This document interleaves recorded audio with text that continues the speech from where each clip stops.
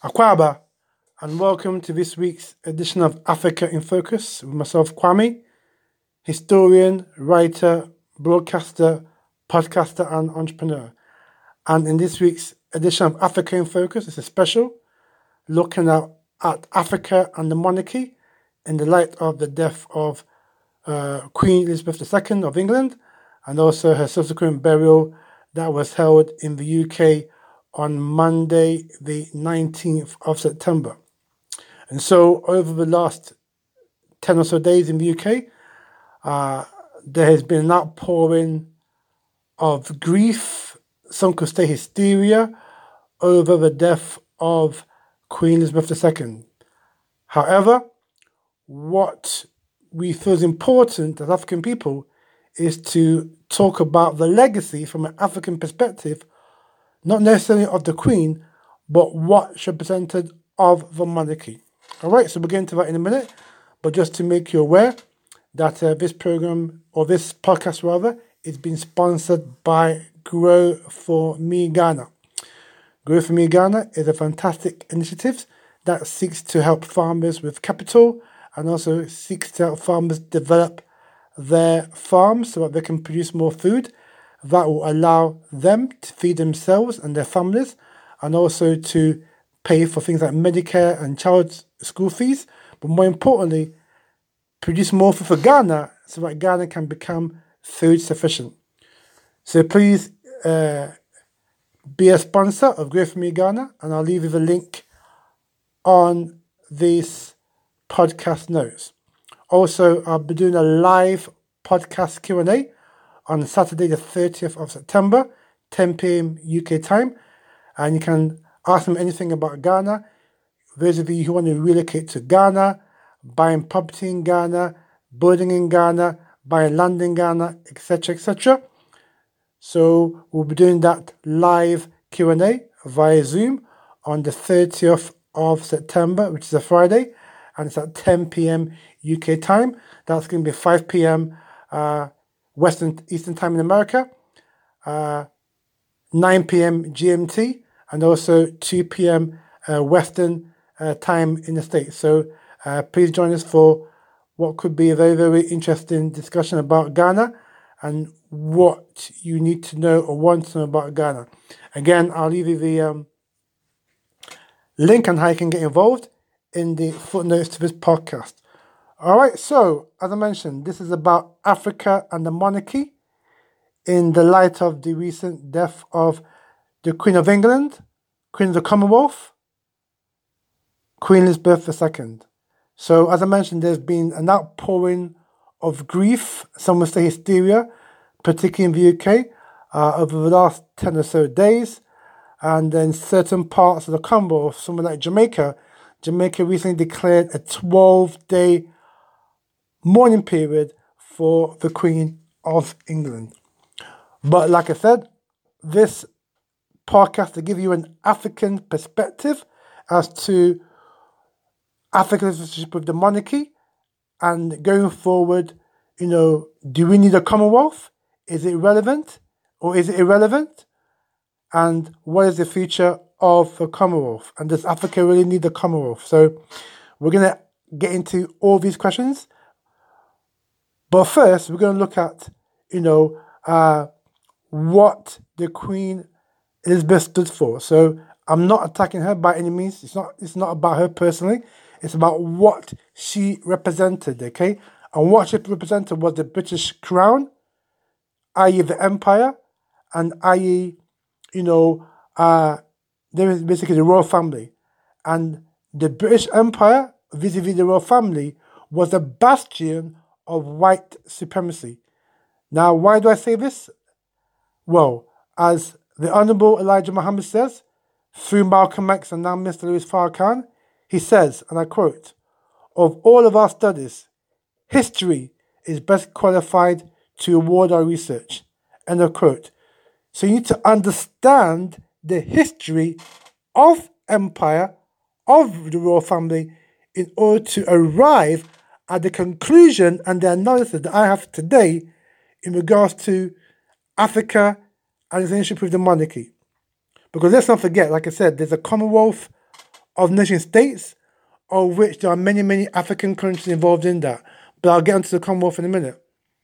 So like I said, history. Many of you listeners do not know the true history of Britain, more so the royal family, because what Britain has done to a very good extent is to hide the evils of empire and to say that empire was a good thing, and that anyone who talks wrong of the empire is somehow a revisionist, wants to rewrite history, and also is disrespecting the monarchy. This has got nothing at all with disrespecting the monarchy. This is about telling the truth, and particularly from an African perspective. So we're going to why the monarchy was an enemy of Africa. So when we talk about the enslavement of African people, so-called slave trade, British involvement started in 1555 when Queen Elizabeth I bankrolled a gentleman called John Hawkins to go to Africa to capture Africans. Yeah? Let's not forget, predicated to that was the Papal Bull of 1452 by Pope Nicholas V. You can Google that for yourself and see the wickedness of that Papal Bull of 1452 that in essence sanctioned the buying, selling, killing, raping, torture of African people. But nonetheless, 1555, Queen Elizabeth I bankrolled John Hawkins to go to Africa. So much so was this quote-unquote expedition of captured Africans that when he came back to England, Queen Elizabeth I doubled her profit, and because of that, she made John Hawkins a knight. So he became Sir John Hawkins. Moving on, in 1660, in a continuation of that trade in buying, selling, kidnapping African people, the royal family set up what is called the Royal Africa Company. Again, you can Google this to get more information for yourself. But nonetheless, in 1660, the Stuart royal family, along with the bankers of the City of London, funded and started the Royal Africa Company. Yeah, meaning it had royal approval. Yeah, and the main shareholders of the Royal Africa Company were the Duke of York and his brother, King Charles II. So today, who's the king? Who's the Duke of York, and who's the brother of the Duke of York? You seen the connection? If you're smart. So the Royal Africa Company had a monopoly for over 20 years on the trafficking, the buying and the selling of African women, men and children, to the extent that they branded their enslaved Africans DY, yeah, which is the Duke of York, who, like I said, was the main shareholder of the Royal Africa Company. Yeah? So, the Royal Africa Company, as I mentioned, had a more than 20-year monopoly on this illegal trade in trafficking African people, to the extent that of all the companies of Britain that became embroiled in the buying, selling of African people, the Royal Africa Company was by far the largest and biggest mercantile company that traded in African people. Yeah? So that alone tells you the history of enslavement to the royal family. And moreover, when enslavement was ended, so-called, by the Act of Parliament 1839, the royal family was one of those people, British people, who were involved in this buying and selling of African people. They got paid reparations. In actual fact, reparations for British slave owners did not stop until the year 2015, that's just 7 years ago, when the final payments to British slave traders was made, including the royal family. So in essence, the wealth, the splendor, the pageantry that you saw during Queen Elizabeth II's funeral was gotten by the ill-gotten wealth that was made by the selling of African people and their blood, sweat and tears that they toiled in the plantations of Jamaica, St. Kitts, St. Nevis, Antigua, which became part of the British Commonwealth. But I'll get onto that in a minute. So in slavery, enslavement, the vast profits that was made by the Royal Africa Company made the royal family, as we know it today, got their wealth from. Yeah? So the royal family cannot be divorced from the enslavement of African people.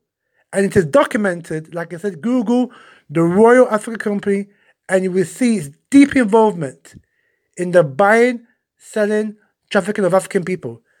So that made the wealth of the royal family that we know today. Secondly, we move on now. Queen Victoria. So this is after, Queen Elizabeth I. Queen Victoria came into the throneship, okay? And she was also a bankroller of Cecil John Rhodes. For those of you who don't know Cecil John Rhodes was that wicked, cruel British man who was sent to Southern Africa to wreak havoc on the black people of Southern Africa, okay? And in essence stole their diamonds and gold and divert from that the largest diamond company in the world called De Beers. And that today, that company is still around, De Beers. Okay? Cecil John Rhodes. Again, you can Google Cecil Rhodes and you can follow that barbaric history of that devil Rhodes who, like I said, was partly sponsored by Rothschild and also Queen Victoria. So what I'm saying in essence is that colonialism, which became the bastion of white supremacy, was founded upon the British Empire to the extent that it is said that the British Empire was that vast that the sun never set on it. So, empire included royalty went all over the world, in Africa, in India, in China, parts of Asia, Singapore, Australia, New Zealand, Canada, the United States. Yes, because the United States, believe it or not, was owned by the royal family, and in essence it still is, because that's why every president has got to go to see the then Queen at the time, and now every president, including this one, will now see King Charles III. So even America was owned by the royal family and is still a part, you could say, of the residue of the British Empire. So Britain went all over the world in the name of empire and the royal family to rape people, to kill people, and take over their lands and put the British flag there, which has the hallmark of the royal family. Because when we break down the British flag, which I haven't got time now, that has allegiance to the royal family. And so they went all over the world, conquering people's land in the name of empire and royalty. And in actual fact, the crown that you saw in the funeral, those imperial stones, was made by diamonds, like I said, that day back to Cecil Rhodes' time. And that diamonds come from South Africa. That's what was encrusted on the gold, on the gold diamond encrusted crown that was given to Her Majesty, the late Queen Elizabeth. Yeah? So it is inescapable of the connection between the royal family, empire, slavery, and colonization. Okay? So this is why as African people, we shouldn't really mourn the death of this lady because of what she represents. And even Julius Malema of the EFF in South Africa, he even stated, and you can go on YouTube and listen to what he said, that what this family represents is the anathema of African people worldwide. So even in America, where you have more than 50 million African Americans, their enslavement was predicated on like I said, the Royal Africa Company, amongst other companies, that was owned and financed by the royal family. In Jamaica as well, and other parts of the Caribbean, they had a role in enslaving our ancestors. Yeah? So when, like I said, slavery, or rather enslavement, was ended by the British Empire in 1839, that was signed by an act of parliament, okay, that the member of the royal family had to rubber stamp, because let's not forget, Britain's not like America where you've got a president. It is the royal family who is the head of state of Britain. Yeah? So even in 1839, when there was a monarchy, when the monarchy was in its full swing, they were the ones who rubber stamped the Act of Parliament to so-called end the enslavement of African people, which they also put in an Act of Parliament to pay reparations to British slave owners, including the royal family, for so-called loss of earnings. And so after enslavement, they now had this thing called the Commonwealth. Again, the Commonwealth means the Commonwealth of British Empire. That's what the Commonwealth means. So all those countries that they enslaved, in the Caribbean and Africa particularly, were now part of the Commonwealth of Nations. Yeah, but they were still under the guise of British rule.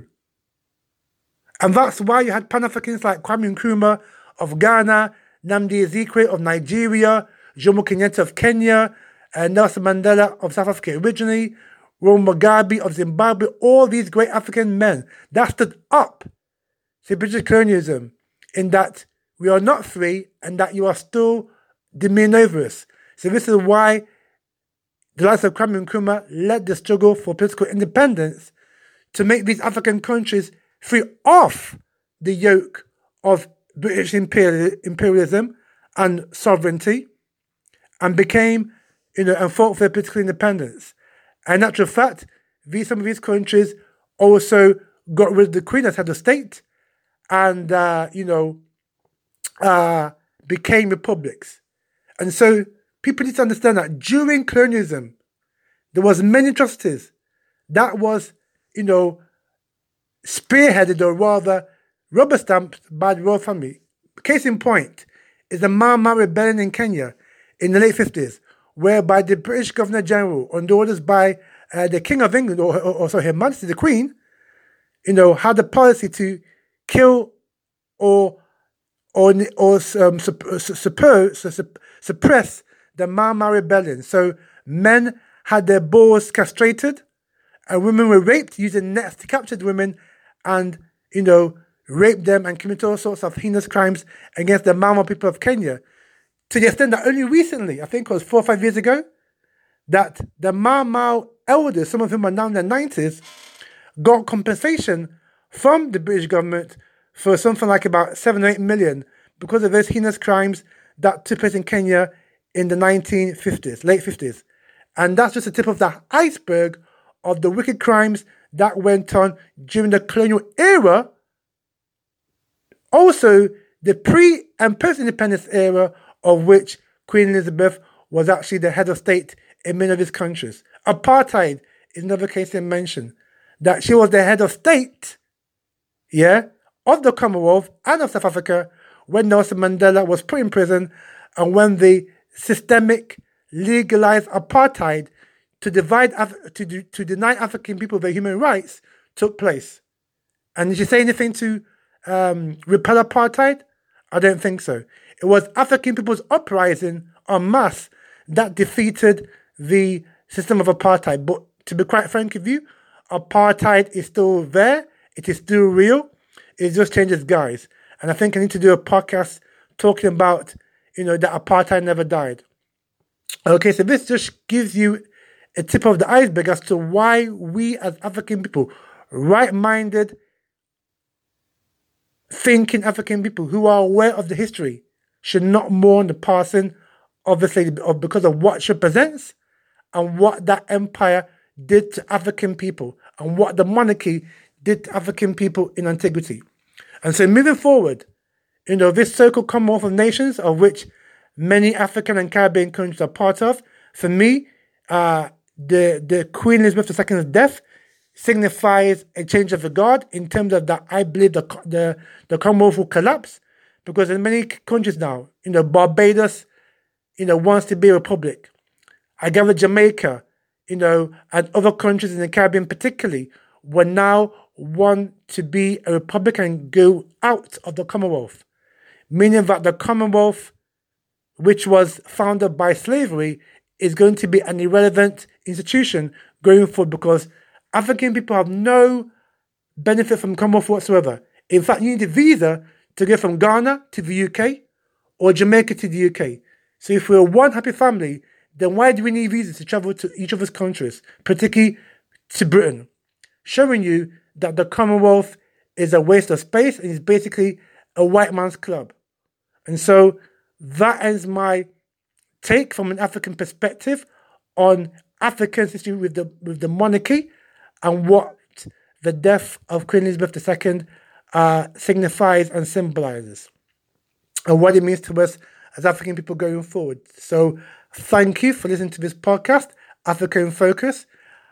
Please like, please share. You can follow me on Spotify. Just go to Spotify and put in Africa Guardian Focus and click on follow, and you can get the podcast when I upload a new podcast. It will be on your feed.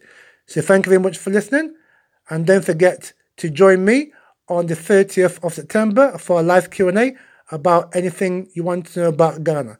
So from me, Kwame, and from all the Q here on Africa in Focus, thank you very much for listening, and we'll see you on the other side.